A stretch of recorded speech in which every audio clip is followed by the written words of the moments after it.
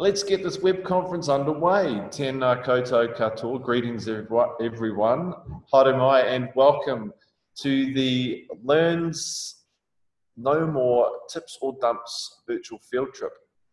I am Andrew, the LEARNZ field trip teacher, and it is 9:15 on Thursday, the 22nd of March, and it is very great to have you with us this morning. You can follow the written questions for this web conference by looking on the web conferences page on the field trip website. And this is Tim Brake. Tim's probably becoming more and more familiar to you as he has been our main guy for the week, talking to you and helping you learn all about being a responsible citizen when it comes to waste and recycling, and also teaching you all about the ins and outs of Redvale Landfill and the Energy Park. Of course, some other familiar faces is our Speaking Schools Ambassador, Spud. And I'm sure you've been checking out what Spud's been up to on his page on the Field Trip website. And joining Spud is Busby from Spring Creek School. And of course, Egbert, who's been following me around the countryside for the last 9 years as my ambassador. So he's a very well-travelled little fella. Now, so you're sitting here at Redvale Landfill Energy Park in a meeting room in the office. And it's another nice day here in Tamaki Makaurau. So that's always helpful when it's nice and sunny. In fact, it got quite warm yesterday, and here on site you have to wear long sleeves and long pants as part of their safety, part of the safety, in addition to hard hats and steel cap boots. So it got a little bit hot, but that's okay. I'd rather it was nice and sunny than wet, because it gets very muddy as well when it's wet around the site. So, welcome to our listening schools, and of course a big welcome to our speaking school this morning, St Heliers. And so they're going to begin the first part, the formal part of our web conference with their questions, and then following that, listening schools will have an opportunity to put more questions to Tim via the chat pod for our second informal part.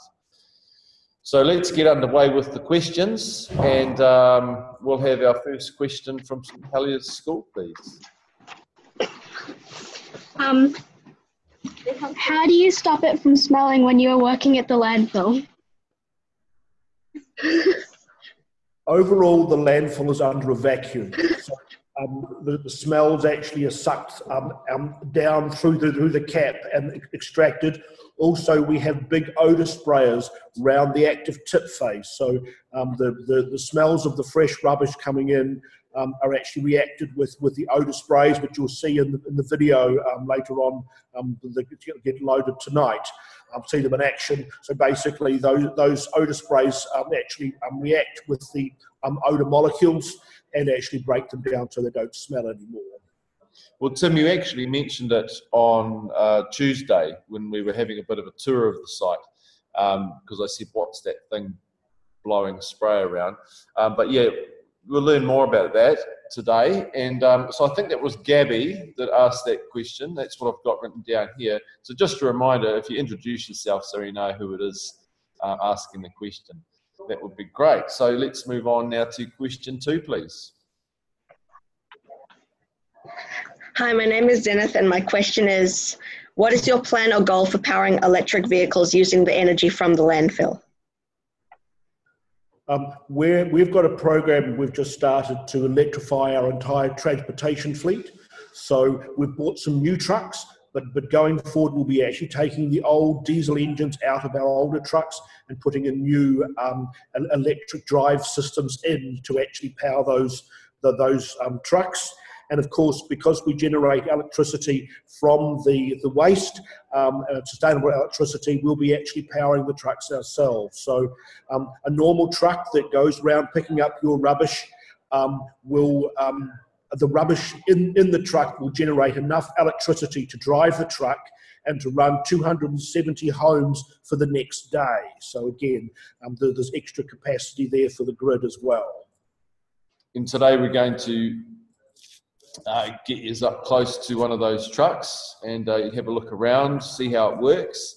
So that's pretty exciting. Thanks for that question, Zenith. And we'll move on to question number 3.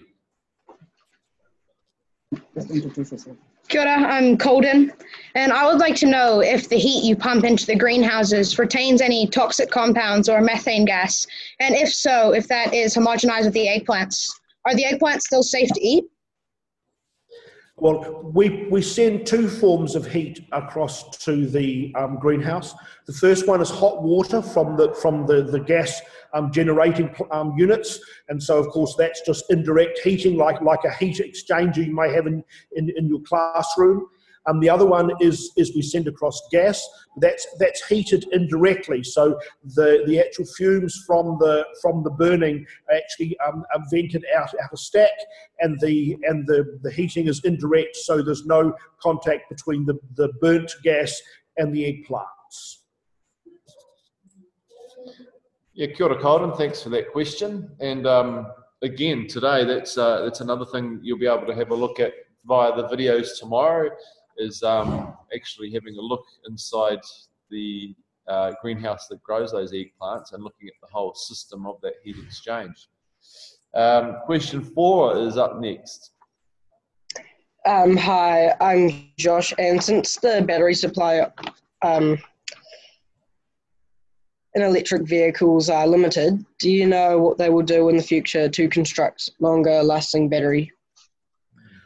I mean, this is future tech. I mean, batteries are getting better and better and bigger and more powerful as we learn and develop them. So they can only get, I guess, better going forward.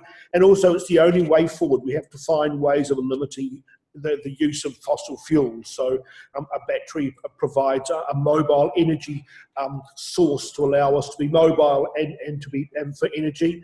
Also, the batteries from the trucks, when they do get too weak, we can pull them out and actually put them into battery banks to actually provide buffer storage for electrical generation of solar and wind, so that basically providing, so they charge and then you can use the power overnight. So if you've got a solar panel on your house, you only got electricity during the sunny time of the day. But if you use one of these the batteries from the vehicle, once the vehicle its life has been reduced as it's got older, it allows your house to be powered for the electricity for the rest of the night as well. Right. Yeah, because you might have experienced rechargeable batteries that eventually, lose. They just can't be charged, enough to what you need anymore. That's similar to what would happens eventually with the batteries in an electric vehicle. So it's good to know they've got a life beyond that. Okay. Up next, question number 5. Hi, I'm Dan, and how do you turn rubbish into electricity? Well, it's only part of the rubbish that we can turn into electricity, and it's the part that contains what we call organics, the things that grew. So plants and animal material. Basically, that's food, and it decomposes within the landfill. The landfill has no oxygen in it, so the decomposition is anaerobic, no oxygen process, which produces natural gas as one of the gases that come off. We capture that natural gas, methane, and then send it to big piston engines, like a big car engine. But instead of having wheels on the engine, what we've got is an electrical generator that creates electricity, and that is then fed via wires into the national grid. So you'll be able to see today, guys, on the videos page. There's a video that describes that process that Tim's just talked about, and there'll be some imagery attached to that in the video, which will give you a really good idea. And you'll see those big generators that Tim's referring to, which are pretty huge. So then there's 12 of them. So yeah, there's certainly a lot of electricity that's generated. In fact, soon there will be 14 generators. So pretty impressive stuff. Make sure you check out the video. Hey, thanks, Dan. And let's move on to question 6. Hi, my name is Zifan, and what do you do with the eggplants? We actually don't own the greenhouse, so therefore the eggplants. But the eggplants are sold throughout Auckland at veggie shops and supermarkets. And my veggie shop even says Red Veil eggplants in the little sign above it. So I buy them and use them in stir fries. Make a good baba ganoush too. I guess so. Zifan, you're not related to Zenith, are you? No, I'm I was just wondering because you both got a Z in your name. See, I've got 4 daughters and they've all got Zs in their names. So I thought it might have been, something that was done in Zoe. Okay, let's move on. Thanks, Zifan. That's, so look out for those eggplants. Let's move on to question number 7. Hi, my name is Steven, and my question is, if every day rubbish is produced, what do you do with them? Will they just keep being more landfills? So D1, I'll just repeat that because we just missed part of the question. If every day, in fact, you want to just say that again? We just missed part of the question. Sure. If every day rubbish is being produced, what do you do with it all? Will they just keep being more landfills? So it comes down to this, what it is, whether it is true rubbish or not. So the material that can be extracted for recycling can get diverted to those streams. But if the materials cannot be recycled, or it's for various reasons, then it has to go somewhere. It has to go somewhere that's contained. You can't just throw it in the sea or throw it in out on the ground. So yes, it does go to landfills. And when we fill a landfill, we'll have to then build a new one. So it's really important that we minimise the amount of material we throw out. But also the trick is further to that is that when we throw stuff out that rots away. So if it rots away in a landfill, the landfill doesn't actually fill up. So basically, if we could only threw bananas and tissue paper into a landfill, we would never have to build another one because it would rot away, make gas for electricity, and then the airspace would reappear to be refilled again. And Tim's been talking a little bit this week about, being a conscious consumer in terms of how you buy and what you buy, whether you are buying products in packaging. So now Barry's holding up a wooden toothbrush there. I'm not sure if I think these bristles might be nylon though, Barry. Yeah. Are they? Yeah. But at least, a good percentage of that product is biodegradable. So whether you're taking shopping home in a cotton bag or a paper bag, that's something that can be decomposed, and clothing as well. So, if you're buying natural fibers, that's a product that's going to be able to be decomposed in the future. And only 65% cotton this time. Shame on you. I don't even know what this is. It doesn't tell me. If it doesn't tell you it because it's embarrassed, it won't have any natural fibres at all. Well, I'm embarrassed in that case. Must have been why it was on special. And cheap. Okay, right. Now, let's move on. So we're up to question 8 in Helia's school. Hi, my name's Ashlyn, and I have a new question. What is the process of turning rubbish into energy? Well, I'd said that similarly before. Basically, the only energy that we can extract from the rubbish is from the organic component of the rubbish. So the plants and animals that pieces that are thrown out. So the paper bags, the banana skins, the leather handbags, etc. All those materials will biodegrade, create landfill gas, and that landfill gas contains methane, and that methane is a chemical energy which we can then utilise to convert to other forms. Okay, thanks for that. We're up to question 9. Hi, my name is Will, and my question is, can rubbish be used for other things than energy, being turned into energy? Well, yes, but that's where recycling comes in. So when you have an empty glass bottle, that can be broken up and made into another glass bottle. So when you have a cardboard box, that can be shredded and pulped up and made into another cardboard box or perhaps an egg crate. So there's a lot of things that you've finished with that aren't, and you say are rubbish, aren't actually rubbish.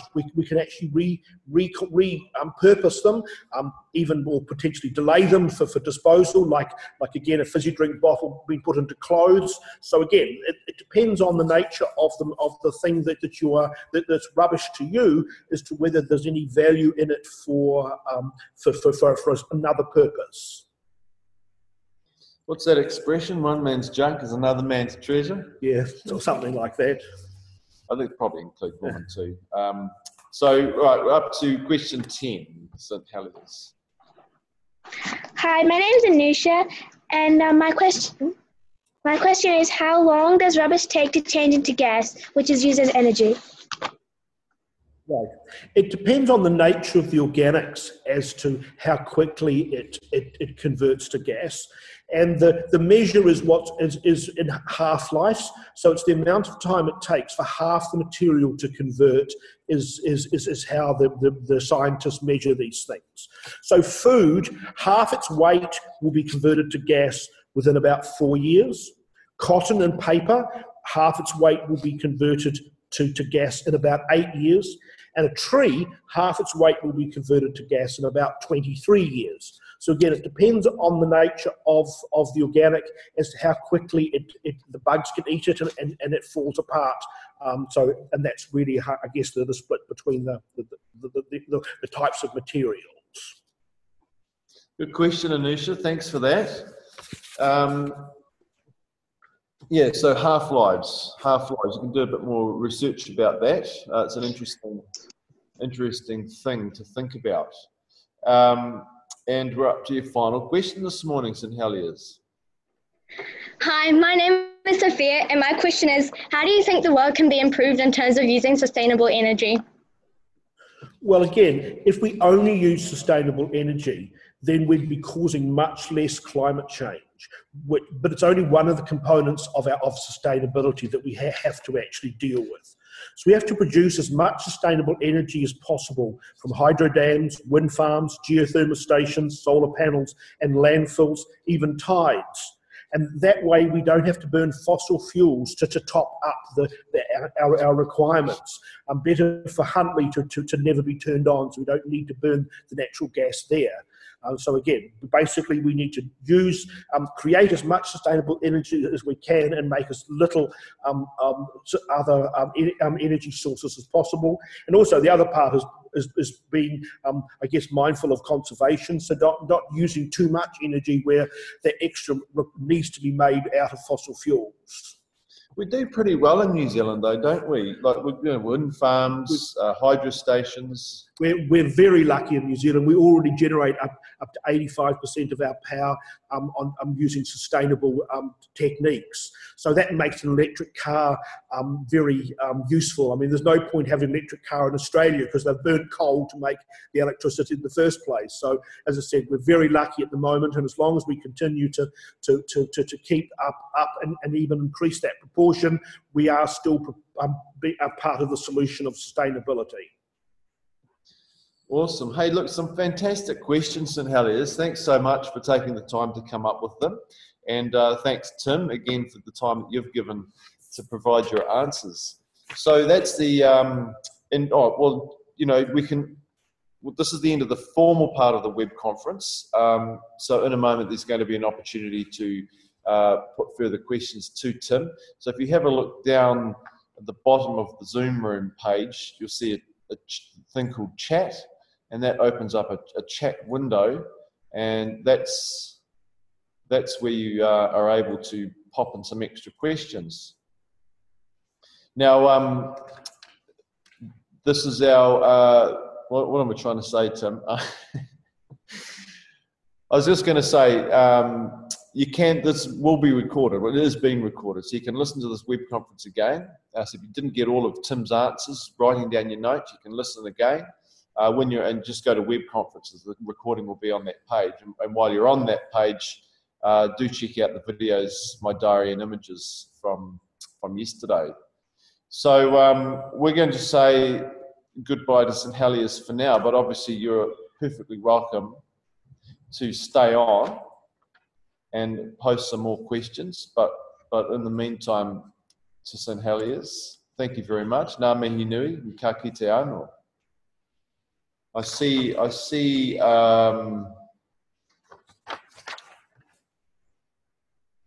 Colden there. Did you want to say something, Guy? Colden's typing something, I think. I'm typing something up in chat now. It's a question. I can. Well, you're on audio. You can ask us audio. No, it's okay. Great. Okay. No, it's all right. No, Colden, we'll stick to the typing because I've got other ones ahead of you. You see, so thanks. Miss Capel says it's a class of Z names. I might have to send my kids to that school, but it's a long way to go from Kerry.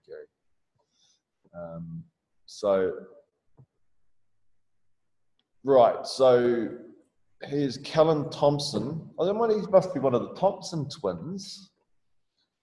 I wonder. We've got the Thompson twins that follow us a lot on these field trips. How long does plastic take to break down? I heard more than 400 years. Oh, there we go. See the Thompson twins. It depends on the plastic and depends where it is.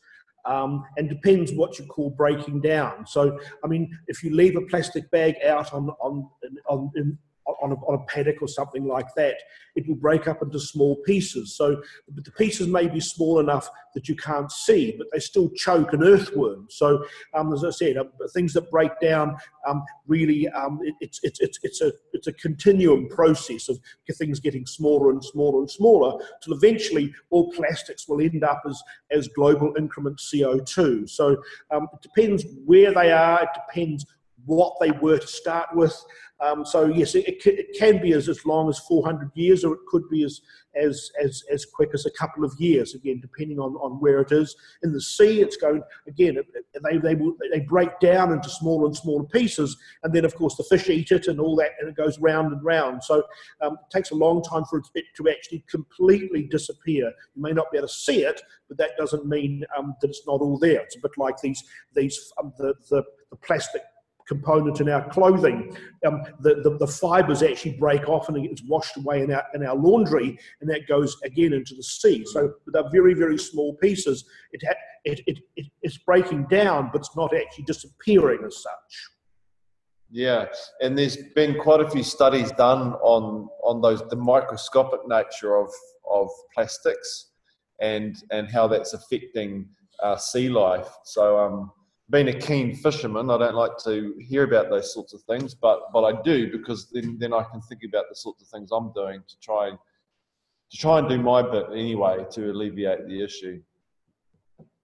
Okay, so here's St Heliers' other question here. If it is only organics that can be decomposed and converted into energy, where is non-biodegradable waste reverted to? Well, it's just inert. It's just a solid brick that fills the landfill. So that's the material that will be here forever. And that's what Tim was saying. If it was just biodegradable stuff that went to a landfill, there wouldn't be a need for any other landfills, because it would just keep going down and it'd just be a perpetual state. But that's why we have a need for landfills, because we've got to put this stuff somewhere. So there you go. Okay, another question here. In total, how much energy does one landfill on average produce? That's from Casey. I can only, I guess, quote Red Vale. So it becomes landfills are of different sizes and extractions, etc. So we extract 66,000 tonnes of landfill gas a year, and we use it for a number of purposes, including electrical generation. We use it to boil the leachate to drive off the water, and also the greenhouses as well. So I would think in total we're probably around 17 megawatts, maybe a little more in total energy that we're producing. But again, our waste is reasonably short of organics. If we could have a lot more organics from you folk, we would produce a lot more power. So we could produce 5 times as that if we had you threw out tissue paper and banana skins and things like that instead of plastic bags and steel forks. So again, it comes down to what the energy input coming through the gate relative to the energy we can create. So the more energy dense that you've got your waste, the more organics in it, the more energy we can actually generate. So as I said, it's really up to you how successful your landfills are. And Riley wants to know, is there other plants that could grow instead of eggplants? Why eggplants? Because they're bloody expensive. So no, it comes down to, they could grow tomatoes, they could grow cucumbers, they could do anything they like, but they've chosen eggplants, and they're at the moment $3.99 each in the veggie store. So I suspect they won't stop growing eggplants for a while either. Yeah, it's just so the eggplant greenhouse is separate from the landfill. It's just it's just coincidence that the greenhouse is so close enough for us to actually transport send the energy there. So, but again, it's the greenhouse was there before we connected it to our energy supply. And Zenith wants to know, on average, how much leachate is burned a day? Well, 18,000 tonnes a year. So I'll let you do the maths. It'll be a good example of some algebra for you. So 18,000 tonnes. So that's about 18,000 cubic meters of water boiled off as boiling a kettle dry in a year. And again, on the video page today, you'll see a video which talks about that process. Can I just ask one here? Many years ago, I read an article in National Geographic, and it had a photograph of a National Geographic magazine that was pulled out of a landfill and it was preserved. And so nowadays that wouldn't happen. Do you just want to explain that, please, Tim, because you put pipes in? Well, no, it's actually the leachate extraction. Think of a tree falling down in a swamp. 300 million years later, it's coal. Think of the same tree falling down in a paddock. 50 years later, it's gone. By keeping our leachate levels in the landfill down, we're encouraging microbiological activity, which eats up the National Geographic and other things. And our landfill, our gas wells are running at 40 to 45 degrees Celsius, so hotter than a spa pool. So basically, by again keeping our swamp down, so if we let the leachate swamp the National Geographic, it would turn off the microbiological activity, and the National Geographic wouldn't rot away. It would still be there as that particular example. There's another example where they've dug up a hamburger in an old landfill in Arizona, and it's still perfectly preserved. But that's the reverse. It's so dry, it's actually desiccated, so that bugs can't live in a bone dry environment. That's why, like in Egypt, where they've found things as well, because again, it's also so very, very dry. So again, in those two extremes, very wet and flooded or very dry, the bugs can't thrive. But if you get the bugs in the right conditions, they will thrive again. 45 degrees Celsius is hot, and they are working. They are eating everything that they can and converting as much of the material to landfill gas as we can get them to. It's fascinating stuff. It makes my mind boggle somewhat thinking about these little microscopic creatures working so hard, but it's such a fundamental part of life. Recycling, it happens everywhere in nature. I mean, we've got more bugs on the outside of our skin than cells in our body, and they're recycling us as we speak. So it's a natural process that's been going on and evolved and integrated for 3,500 million years. So a long time. Well, everyone, if there's no further questions, we'll leave you to it, and we'll go and do what we need to do. It's been awesome I can see some of you have joined us every day this week. So that's been great. Thanks for being a part of it. And, hopefully you've gained a lot out of being a part of the web conferences. And I'm sure combined with reading, your background material on the website, the diaries, the videos, you guys will have learned a lot this week. And there's a lot to think about, a lot more discussions to have. So, what I'll do now is let you all unmute and say a big goodbye.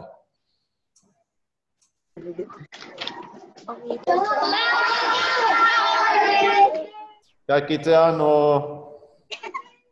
Bye. Thanks again, everybody. Have a great rest of your day, and we'll see you on another field trip soon.